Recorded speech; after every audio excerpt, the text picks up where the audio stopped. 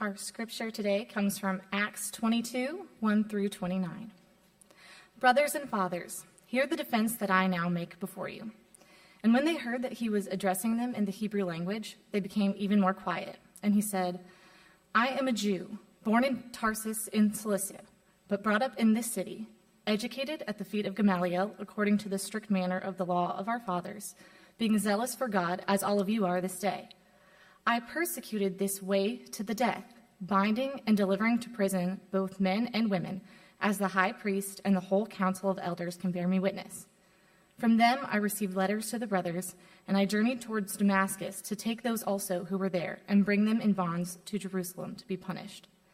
As I was on my way and drew near to Damascus, about noon a great light from heaven suddenly shone around me.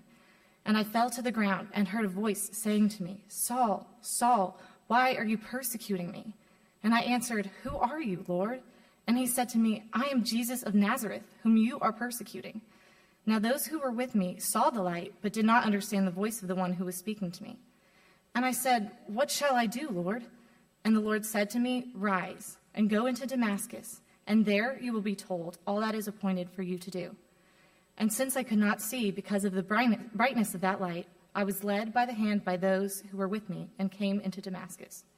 And one Ananias, a devout man according to the law, well spoken of by all the Jews who lived there, came to me, and standing by me said to me, Brother Saul, receive your sight.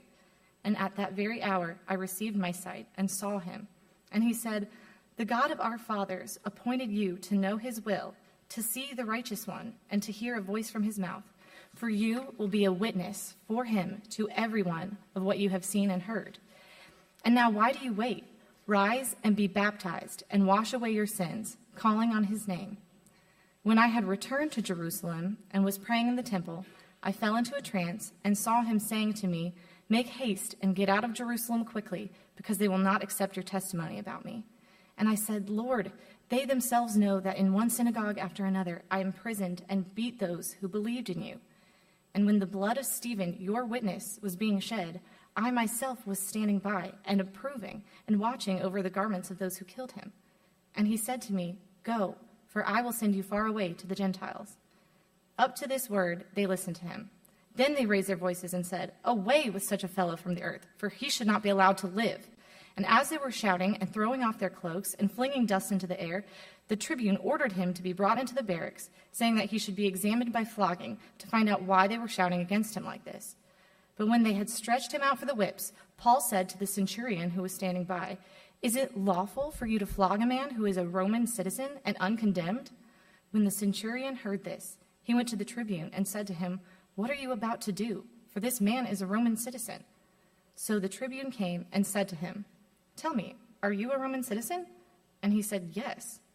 The tribune answered, I bought this citizenship for a large sum. Paul said, But I am a citizen by birth. So those who were about to examine him withdrew from him immediately, and the tribune also was afraid, for he realized that Paul was a Roman citizen and that he had bound him. This is the word of the Lord. It is absolutely true and given to us in love.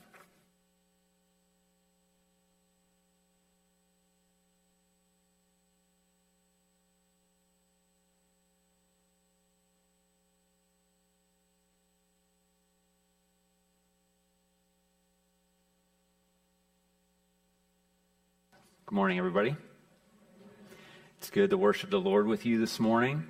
And my name is Andy, and I'm one of the people who gets to be a part of the preaching team here, and I'm very thankful for that. And boy, we've had a really neat ride through Acts so far, haven't we? I love this book, and it really reminds us of a lot of great things about the Lord as we just read these narratives about what the Lord was up to then. That really points to how the Lord can even be active in our lives today. So before we get into our passage, I'm just going to do a little bit of review from last week's passage that Harrison took us through. So Jews from Asia, remember, are in this crowd that we see in this passage of 22 and 21, the end of 21.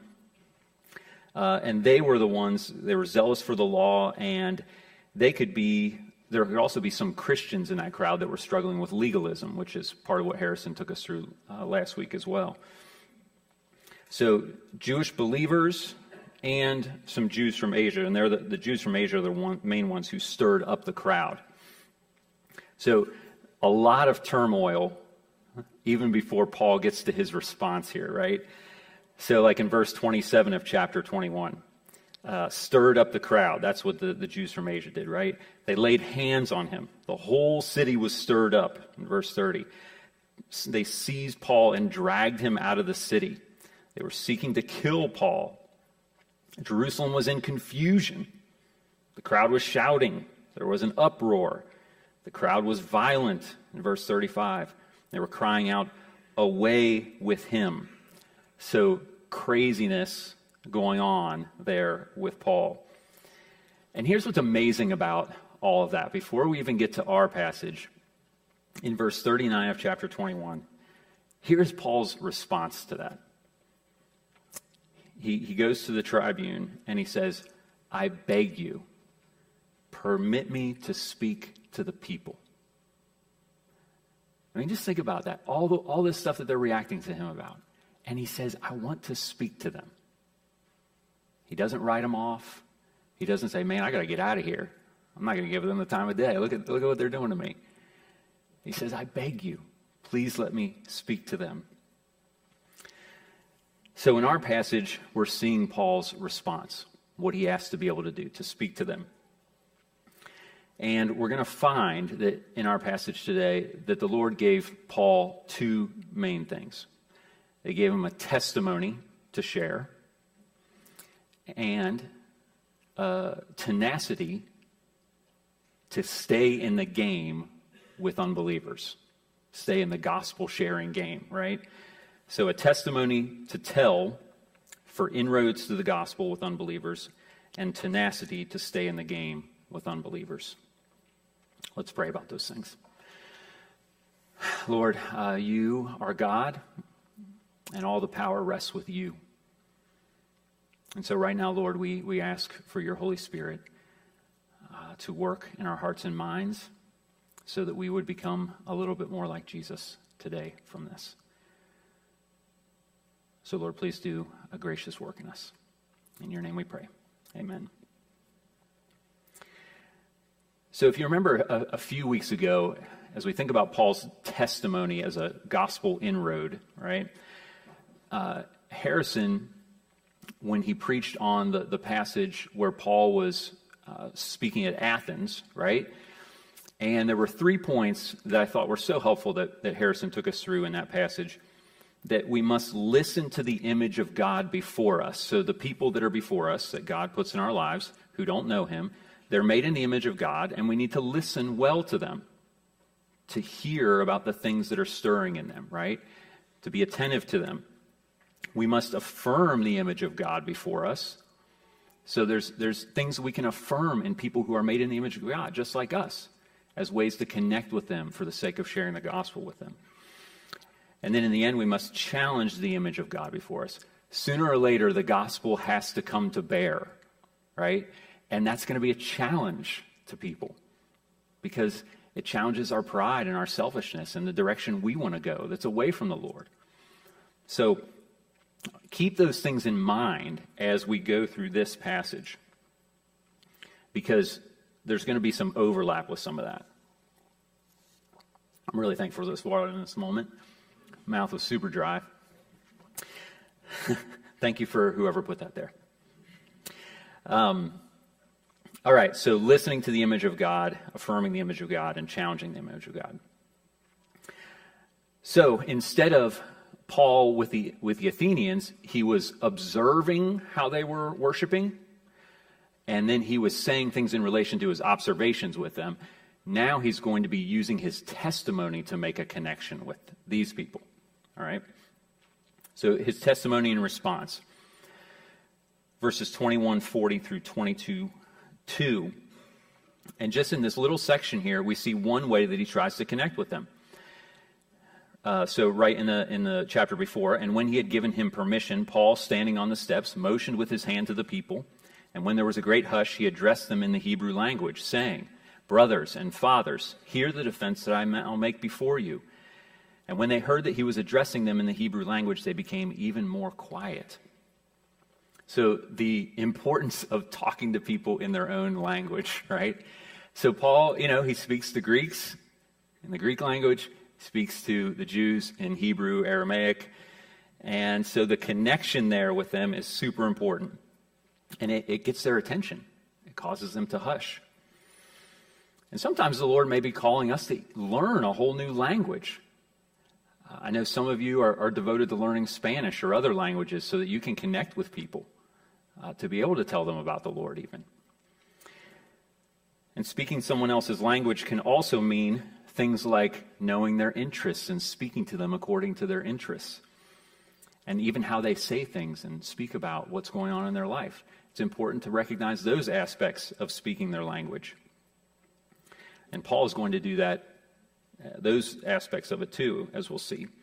So just speaking in the language of the person, the people that the Lord has put in your life. Also speaking with respect. We see that he addresses them, brothers, fathers. He addresses them with respect to say, hey, I'm about to say something to you, but I'm going to lift you up here and give you some respect. Then in verse 3, he begins to appeal to them through his upbringing. He says, I'm a Jew born in Tarsus in Cilicia, but brought up in this city. So he's trying to make that connection with them. I'm a Jew, and I grew up in Jerusalem here. And so Paul he was born in the Jewish dispersion, so outside of Jerusalem, but then his family ended up moving into Jerusalem. So making that connection through his upbringing. And then he goes into his education. He was educated at the feet of Gamaliel, who was a highly respected teacher of the law at the time. And by this time, Gamaliel would have been dead, but people would know of him because his reputation went on for decades. Highly respected teacher of the law. And, this is, when you think about the aspect of education, there's something about when we find out that somebody went to the same college we went to, right? You immediately connect with them in that way, or to the same high school, right? And we need to understand that the Lord can use connections with people, even just like education and shared places we've been, that can build a relationship with somebody. So I went to the University of Cincinnati, and living here in Greensboro, don't come across a ton of people who went there, right? So when I find one, I'm like, ooh, all right, we're making this connection, okay?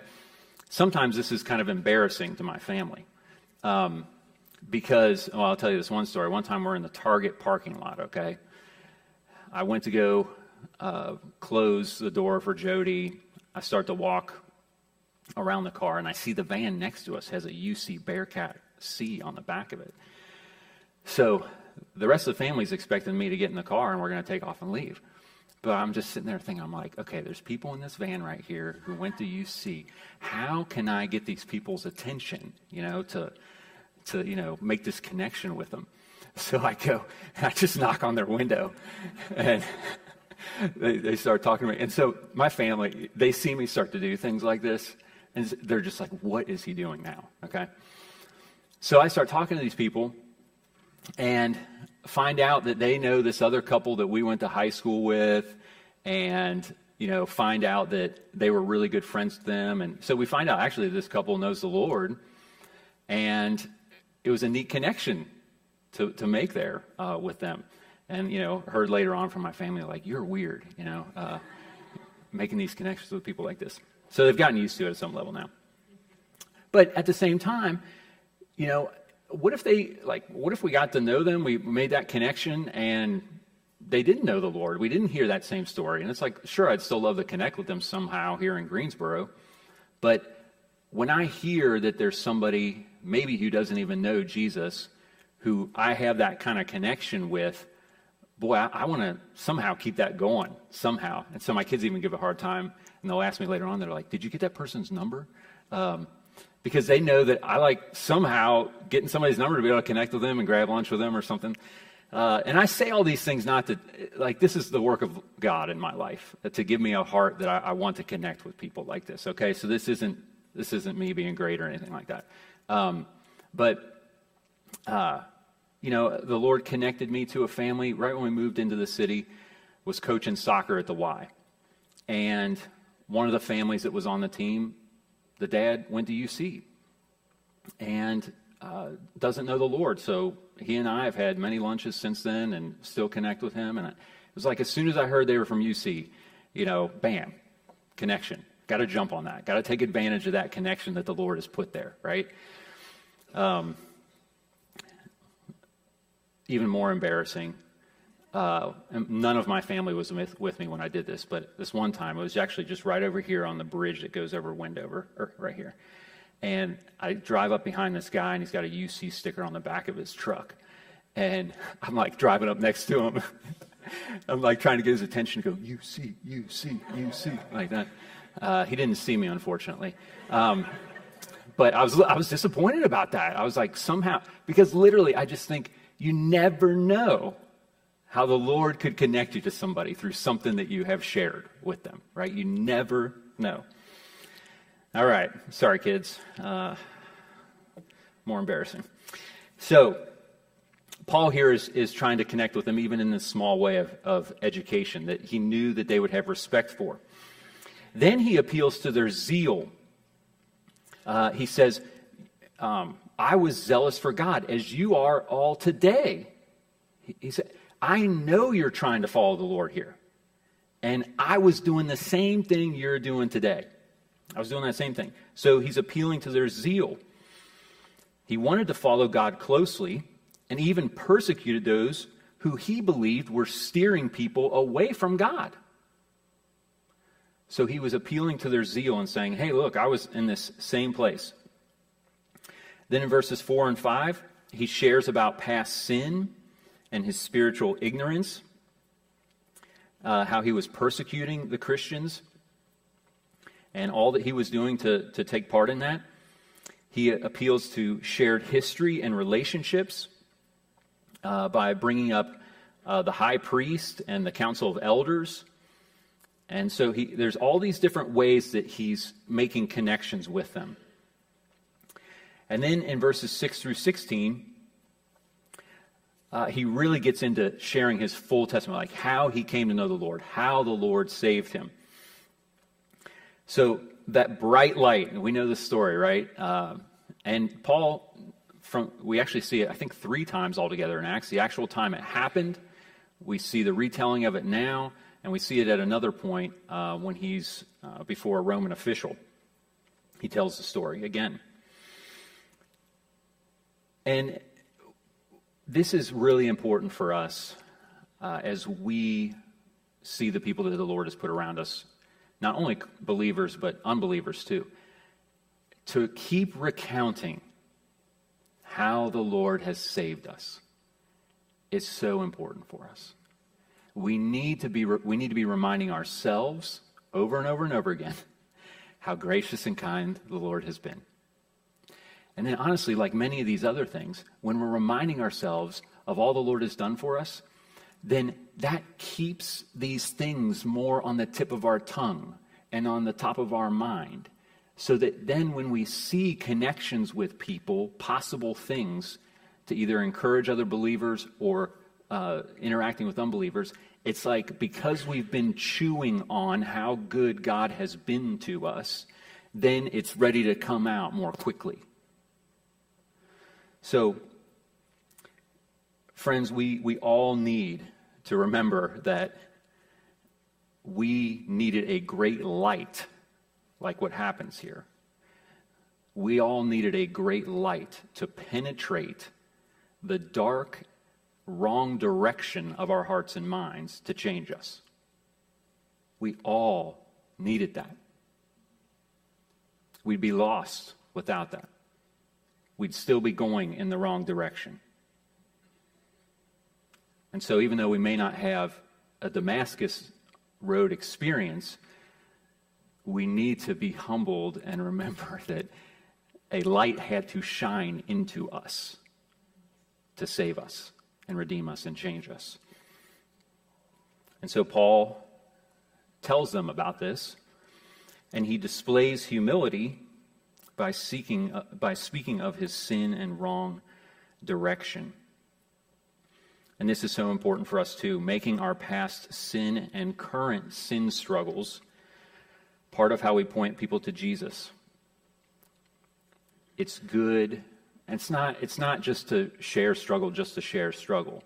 But where we find opportunity and even places of connection, we hear this person's struggling in that way.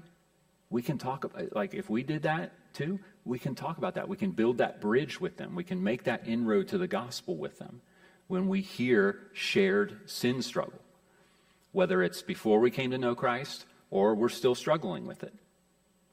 This is important for us when we're talking to unbelievers and believers.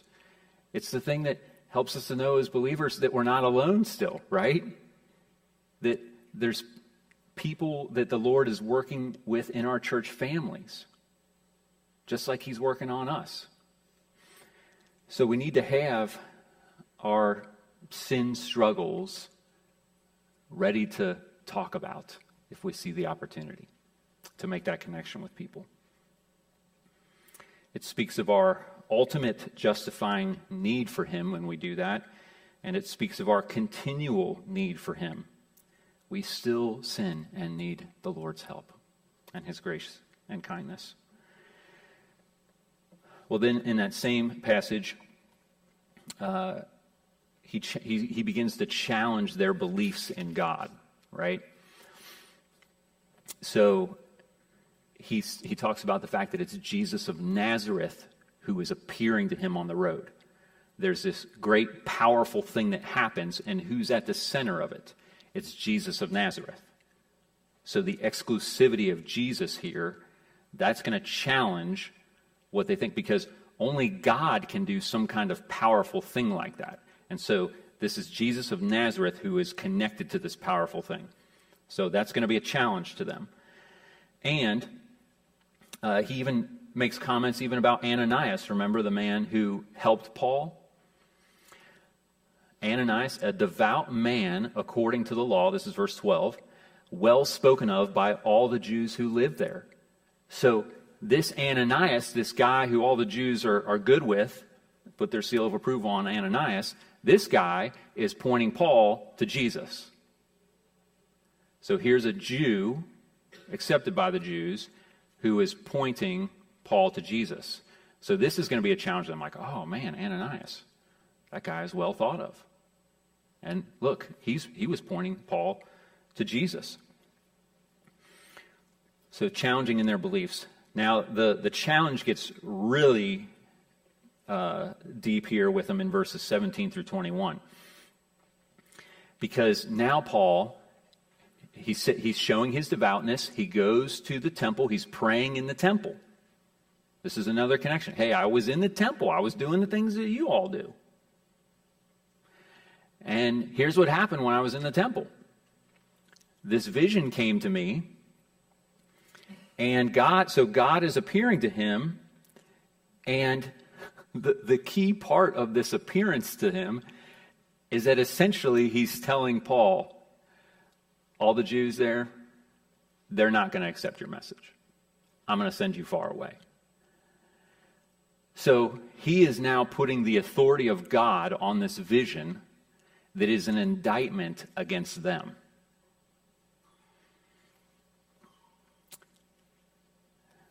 So this is what causes their stir next.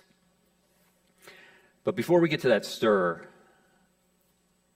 in Romans 10, this is really important for us to know about Paul's desire for the Jews. Okay? In Romans 10, here's what he said. Listen very carefully to these words. Brothers, my heart's desire and prayer to God for them, and he's talking about Israel, he's talking about the Jews. My heart's desire and prayer to God for them is that they may be saved. For I bear them witness that they have a zeal for God, but not according to knowledge. For, being ignorant of the righteousness of God and seeking to establish their own, they did not submit to God's righteousness. For Christ is the end of the law for righteousness to everyone who believes. So that summary of how Paul feels about how he wants to engage with the Jews. He has compassion on them. He wants to see them come to know the Lord. He wants to, he sees them in their ignorance, their spiritual ignorance, and he has compassion. And he says they have a zeal, but it's misplaced. And so I'm caring for them.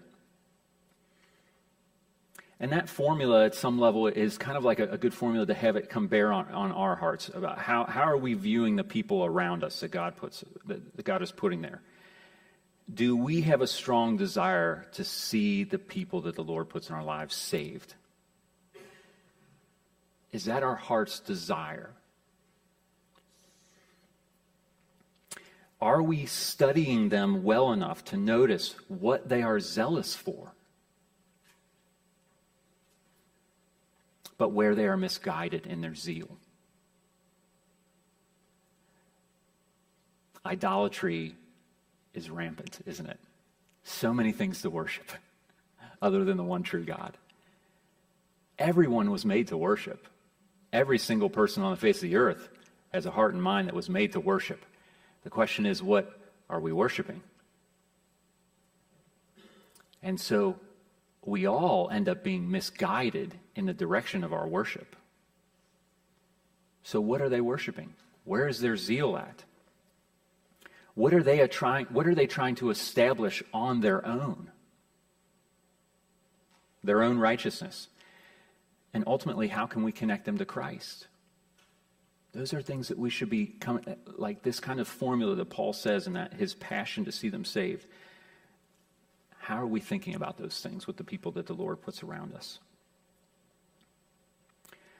Are we devoting ourselves to seeing how our story can connect others to Christ? That's important. How can our story connect others? When have I been lonely? When has there been a time when I've been lonely in my life that then when I see somebody who's lonely and struggling, that I can make that connection? When have I struggled with sin? Earlier this morning. Right? When have I struggled with sin to where then when I see somebody struggling with sin, I can make that connection? When have other sins hurt me deeply? So that then when I see someone else who's been hurt deeply, I can make that connection. All these different things the Lord puts in our lives, our story, before we came to know the Lord, when we've come to know the Lord, since then, all the things that he's been doing are ways to connect us to believers and unbelievers for the sake of giving him great glory and pointing people to him.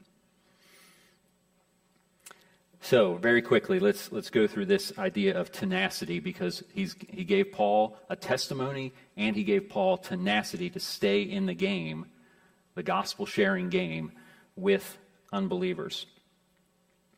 And I love Harrison's message about Christian freedom. That essentially was a call to stay in the game with believers, right? So here we are, we're seeing Paul staying in the game with unbelievers. So really in 22 through 29, there's a couple things we see. We see that their reaction to him is the same as what it was before in a lot of ways. They're shouting, throwing off their cloaks, and flinging dust into the air. I mean, it's like, chill out. Chill out, people. I mean, they're going crazy here, flinging dust into the air.